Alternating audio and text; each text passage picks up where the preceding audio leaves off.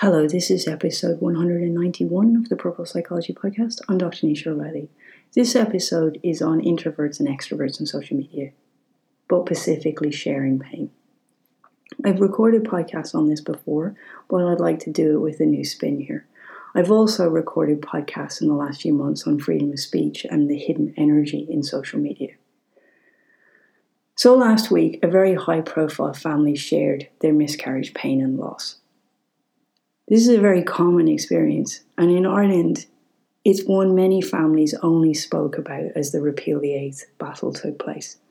There was so much pain buried for generations in family where this topic was completely taboo and never spoken about. It's never been a topic that I feel should be so hidden and women should be made to feel such shame for. And we haven't even started to talk about the loss for the partners. Anyone who has gone through this will tell you it puts such a strain on a relationship. It's such a difficult time. But why do some people share this and not others? Is there a right or a wrong way? Why do some people judge you for sharing?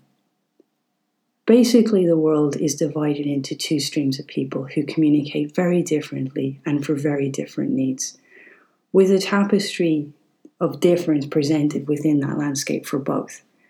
As a very private introvert, you would be highly unlikely to know what is happening in my personal life based on my social media.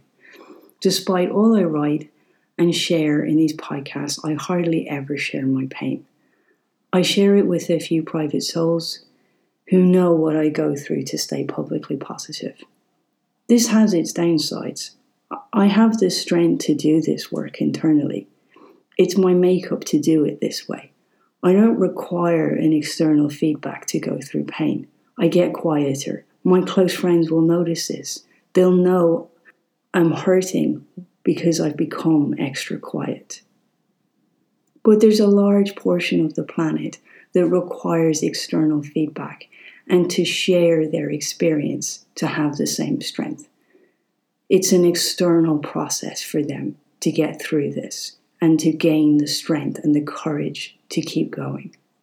And I realized a long time ago that these students, when I work with them, most need me to listen to them. They most need to take their experiences out and share them with somebody who will listen and not judge them.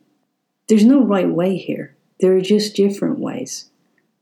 And it's one of the most public differences of communication I've seen demonstrated in a while. What I don't understand, which is I go back to the last podcast I've just recorded, is our need to judge rather than to just listen.